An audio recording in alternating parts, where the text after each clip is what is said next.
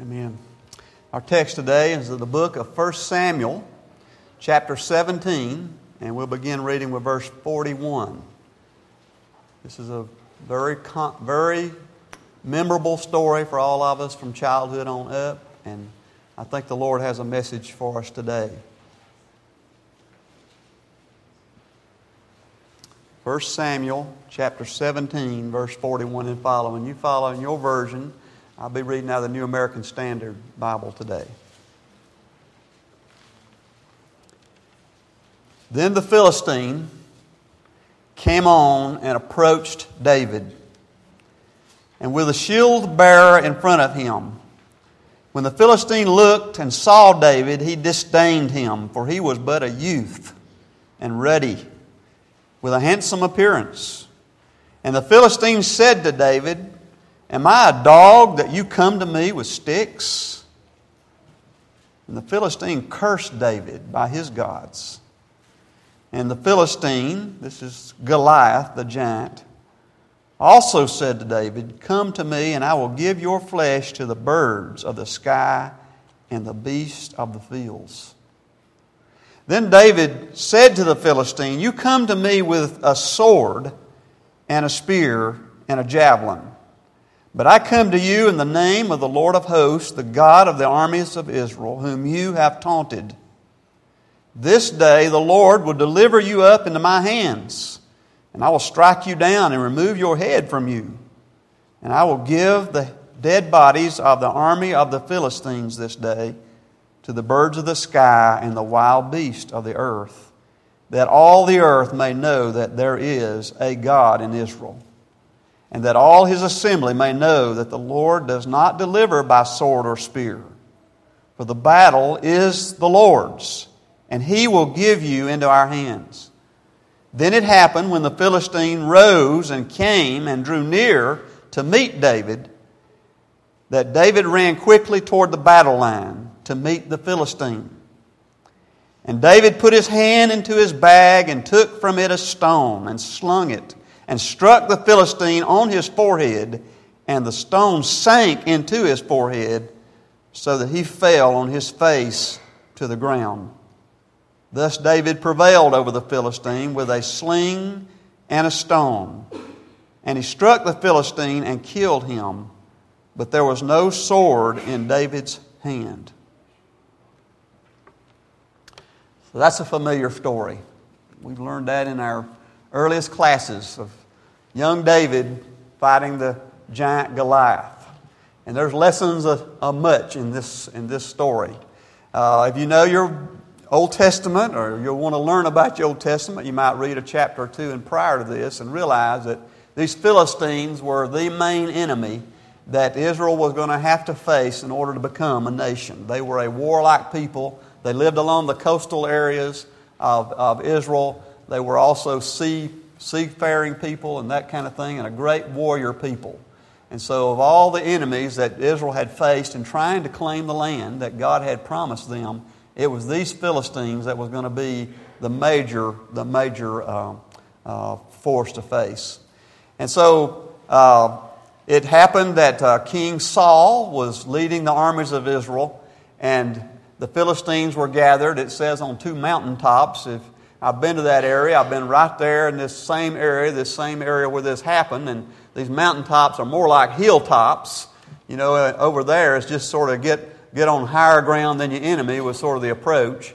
And so these two hills, these armies, these vast armies, how many we don't really know exactly, but vast armies were facing each other. Day after day was passing. They were getting ready to battle. They both knew they were in for a fight.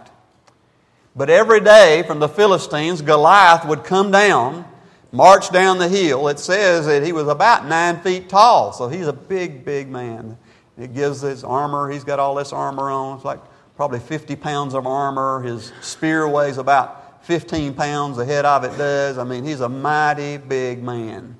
And he's coming out, and he's talking like some of these wrestlers, if you watch wrestling at all, some of these wrestlers that get up and boast and say about all they can to denigrate their foe and all of that. And he's up there, and he's giving it to them. I mean, he's calling them lower than anything you can imagine, and they are terrified. He challenges them. He says, we'll just settle this thing right here. He says, you send down your champion, and I will fight him, and whoever wins gets the whole deal. And let's just let it be that. Well, that's an interesting challenge, and probably everybody hoping that somebody else would do it. And it says the armies were terrified of him, and the peoples were. And old King Saul himself wasn't about to go out there.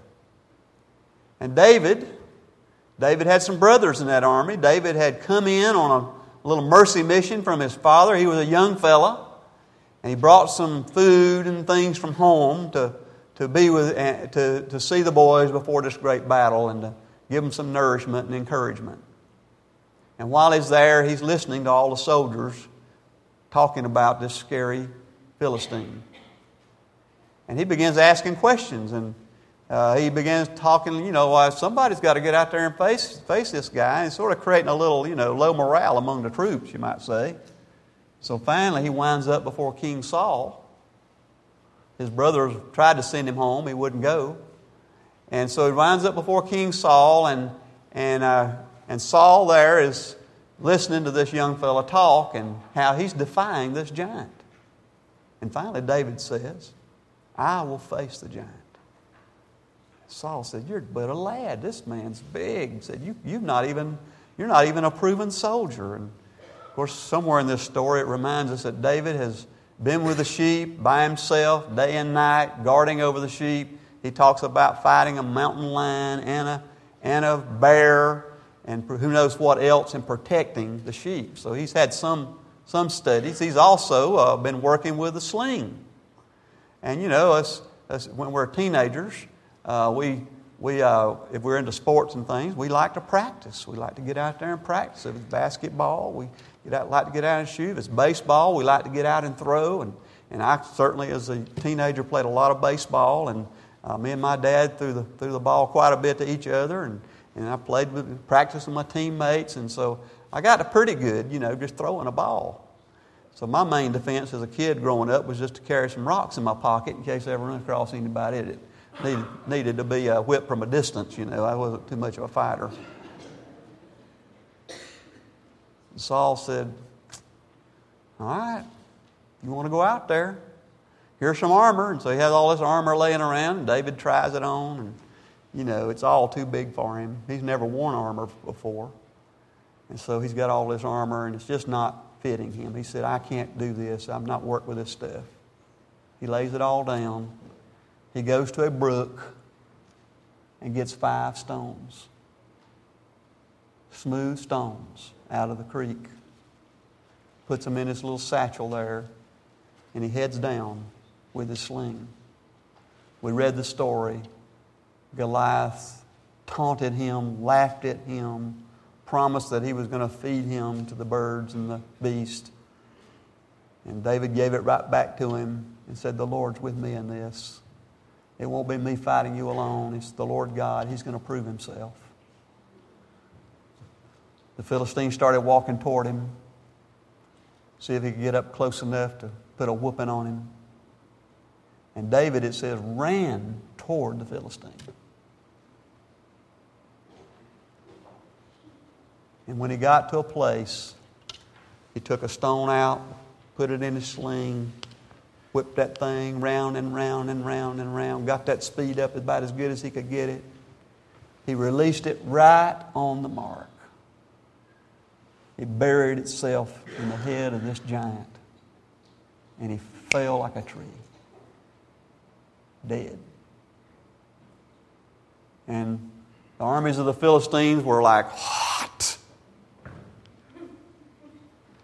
And the armies of Israel were like, hot dog. And they come off that hillside, and the armies of the Philistines began to run, and the Israelites were all full of vim and vigor. And they took them over, and they slew the armies of the Philistines. So there's a story, and of course David gave all the glory to God. So what's the point? What's the point? I remember a story of a young major league pitcher who had a great arm. And he pitched, but he could not stay at it. He finally quit. He was so afraid that he could not control it and that he would hit a batter that he could not play. He could not pitch. So he had fears. And it reminds us that Goliaths still arise. We can go all kind of directions with this. But they still arise and they come against us. And these aren't just minor irritations or, discomforts, but they are obstacles that appear in our path and they seem insurmountable. They seem insurmountable. That's the key here.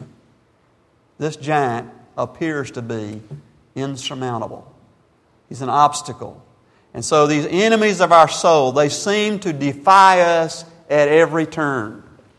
No matter what we do, we seem to be in a losing scenario. Whatever happens. And so perhaps problems, unsolvable problems. And every time we think we're trying to solve it, that we end up with this part of the equation, no solution. We cannot find the answer. Cares and worries and burdens that seem unbearable. People are dealing with them. Perhaps you are. Giants of despair. John Bunyan called them in The Pilgrim's Progress when he talked about Christian facing a giant. Or perhaps temptations so unyielding, so enticing, so powerful, so irresistible, so irrepressible. Or perhaps it's guilt or fear or discouragement or maybe just bad luck. Excuse me. But what's really significant about the giant is his size. He's so big.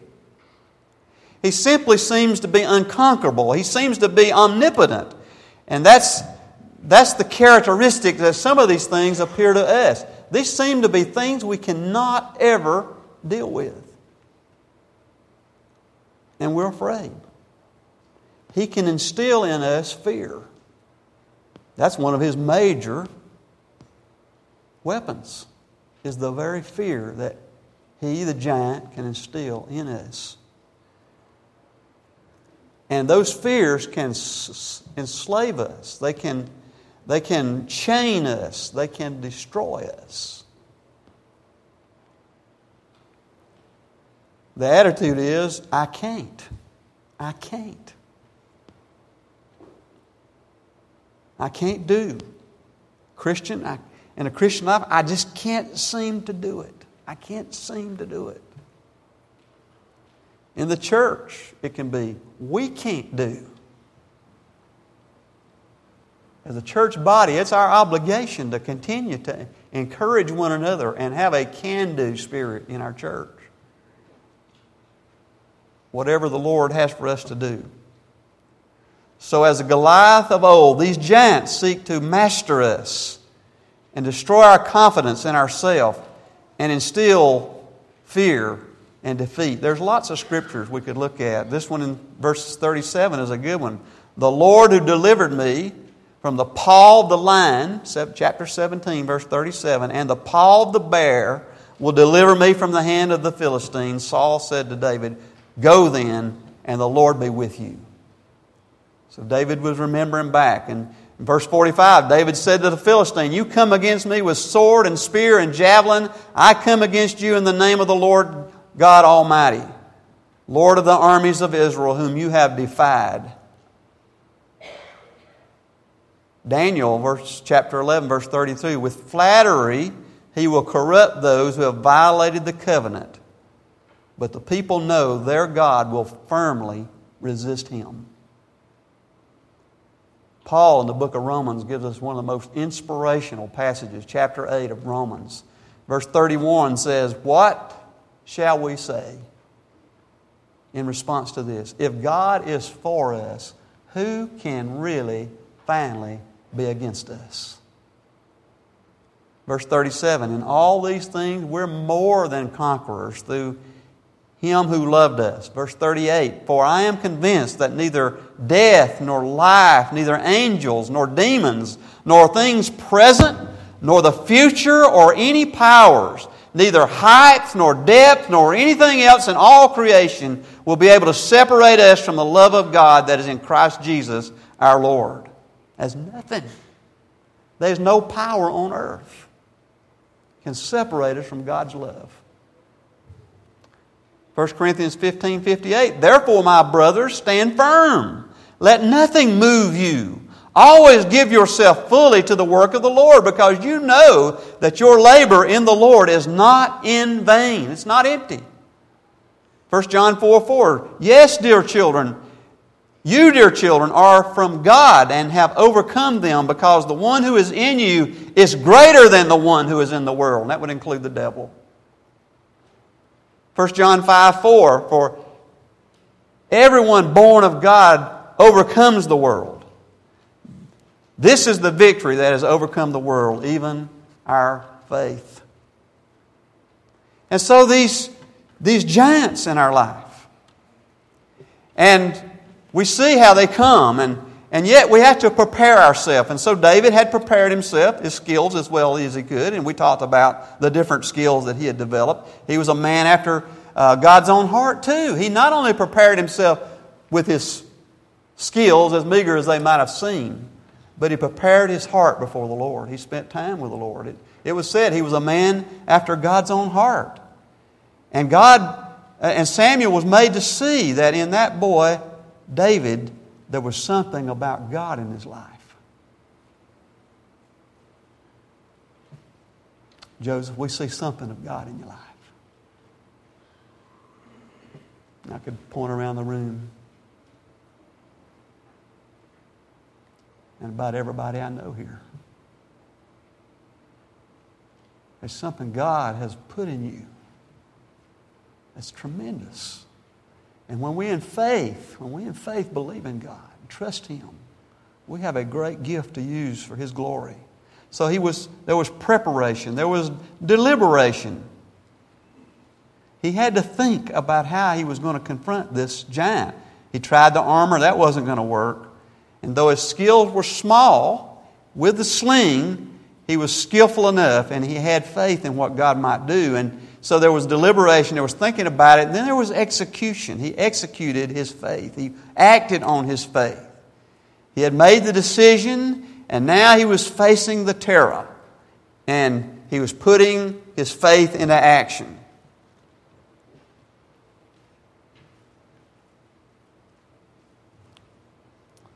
He was putting his life on the line.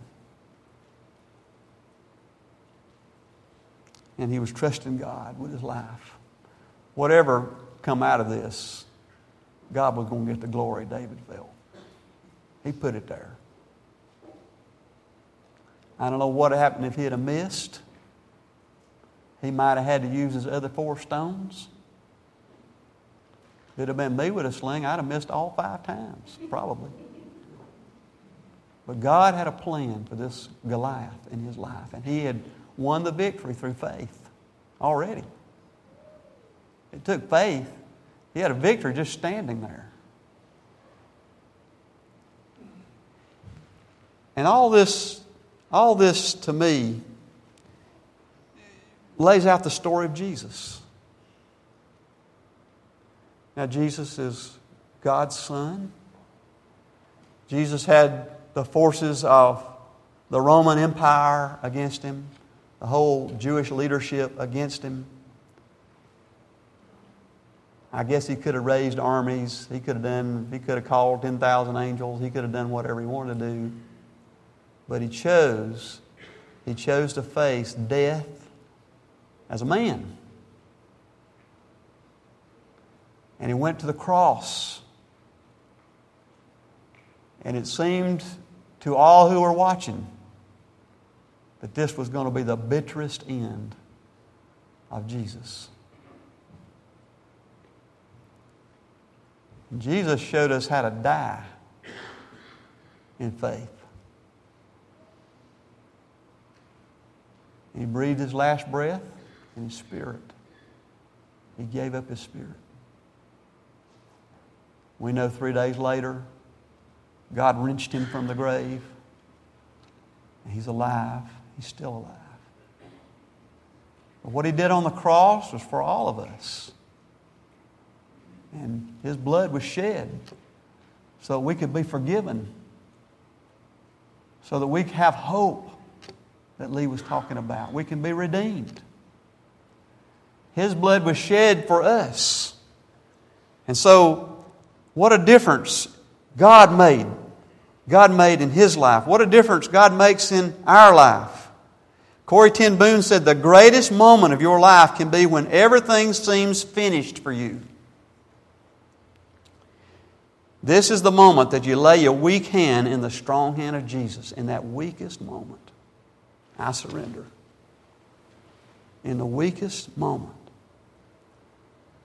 She said, faith is the lifeline. While you're drowning at sea, only a lifeline will help you. Jesus is our only lifeline. And whatever few were following Jesus at that time,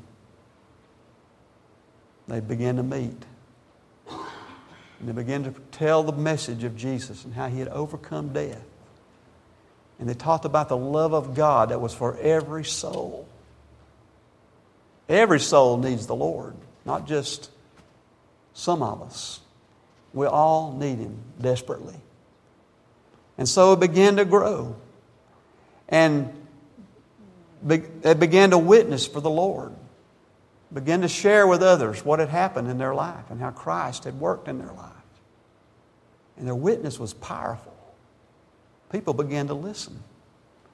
It really affected the people who were probably the most in need, the poor.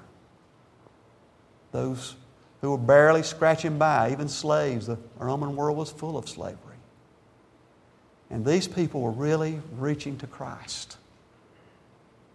And they were accepting Christ, and movements began to happen. And these people began to spread across the world. The known world. The Roman world. The Roman world had reached all the way to Britain over the course of years. And during the time of Nero decided that this was a sect that needed to be exterminated. This Christian people. For all his errors, he needed somebody to blame, and he picked the Christian people. One day there was a horrific fire in Rome. It lasted days. It spread across the whole Roman city, which was a great and grand city in many ways, but it began to burn and fall apart. And the people were fleeing. The Romans were finding everything they could to get out of town. They took their luggage, they took what valuables they had, they did their best, and they got out of town. They went to the hillsides, the 7 hills around Rome, and they just camped out there, and they looked down day after day after day, and Rome was burning. And Nero, some thought, could have perhaps set the fire himself. That's just a thought. There's a famous phrase, Nero fiddled while Rome burned. He could play the fiddle. I don't think it was bluegrass, but he could play it. And as Rome burned, there were those who knew that Nero was already planning the rebuilding of Rome. He had his architects lay out Rome in a new way to make it the fantastic city it actually became later. He didn't see it. And everything, the streets would be wider and grander, and there would be all kinds of things to bring glory to Rome. And the fire burnt down, and the people, as you might well imagine, were not only desperate, but they were angry. And Nero had already, before this, and the Romans had for years been having these events in their arenas where they'd have gladiators fighting each other and killing each other. It was a blood sport. And the people loved it. And they were somewhat distracted by it. And he held a grand event in the arena, the big arena there. I might say the Colosseum, but I wouldn't be sure of it. Somebody check me on it. I've just said the big arena. And Nero was there, and all his cohorts, his officers, and the masses of people, thousands and thousands and thousands and thousands of the people had gathered there to see this blood sport. And the gladiators got out and they fought to the death. And they saw the blood run. And then he began to bring in a group of people. Not long before that, he had surrounded a church in meeting. And he arrested Christian people, believers in Jesus. And he blamed the fire on the Christians. They had said the world would end with a fire. He had all kinds of things that he took out of context and blamed Christians. They will not worship our God. They claim there's only one God, and that's Jesus Christ. And made them an outlaw religion. And he began to lead them in, family by family, into the center of the arena. And then he would release lions, hungry lions, and they would come in, stalk the people, and then tear into the people and kill them, and bloody tear them apart. And the people would just scream with exultation that this great enemy was being put out, the enemy that had created this fire. And the masses was just horrific.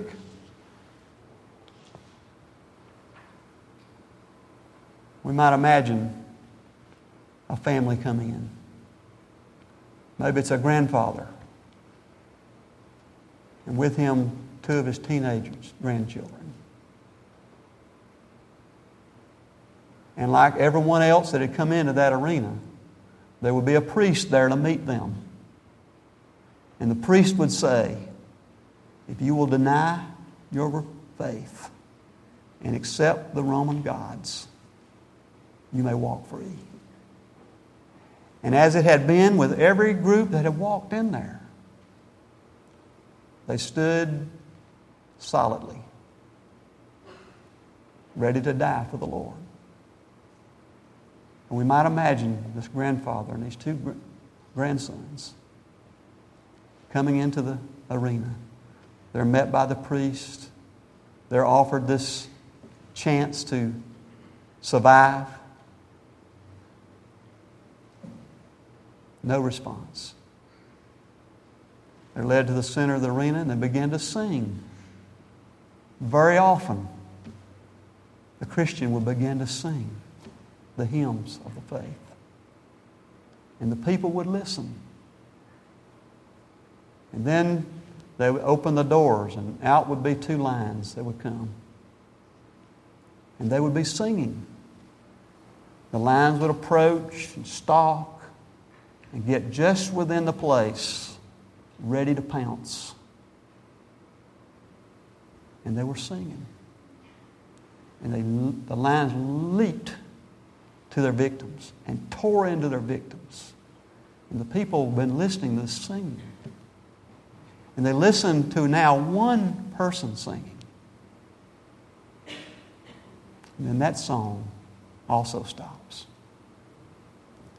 And the power of those testimonies, he went beyond this. He crucified Christians on the lanes of the roads and used them for light at night by burning their bodies while crucified. And the testimony of these Christians to that Roman world began to spread. These people, they're not just wanting to live for their God, they are ready to die for their God. What kind of people is this? What kind of God is this? That people would love Him so much to be willing to die for His name.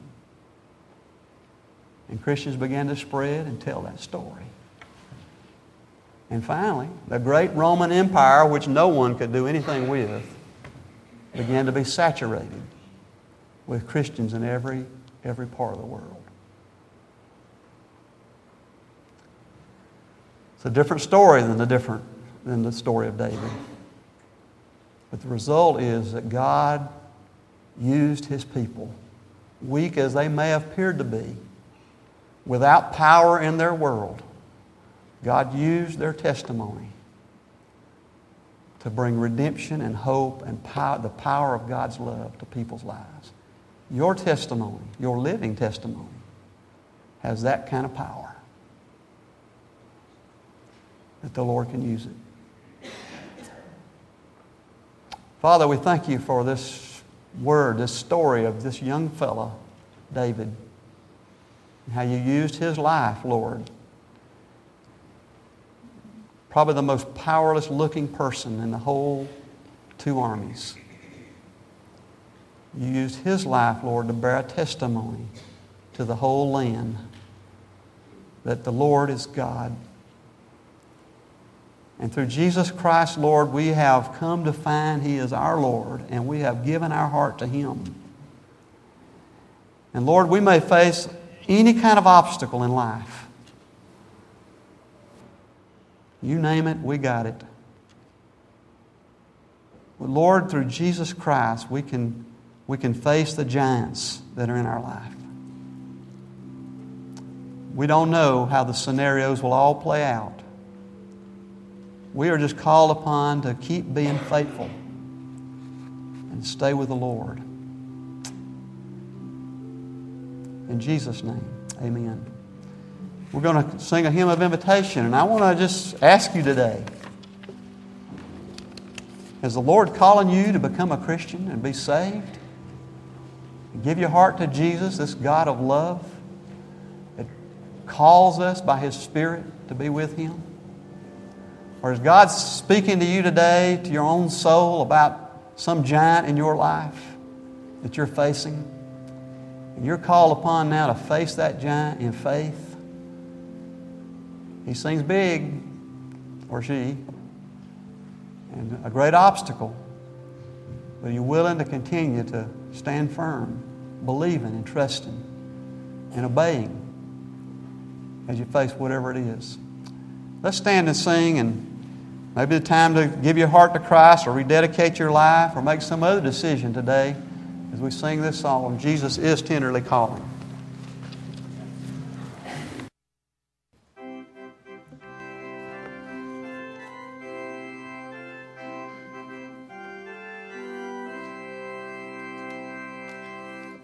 Jesus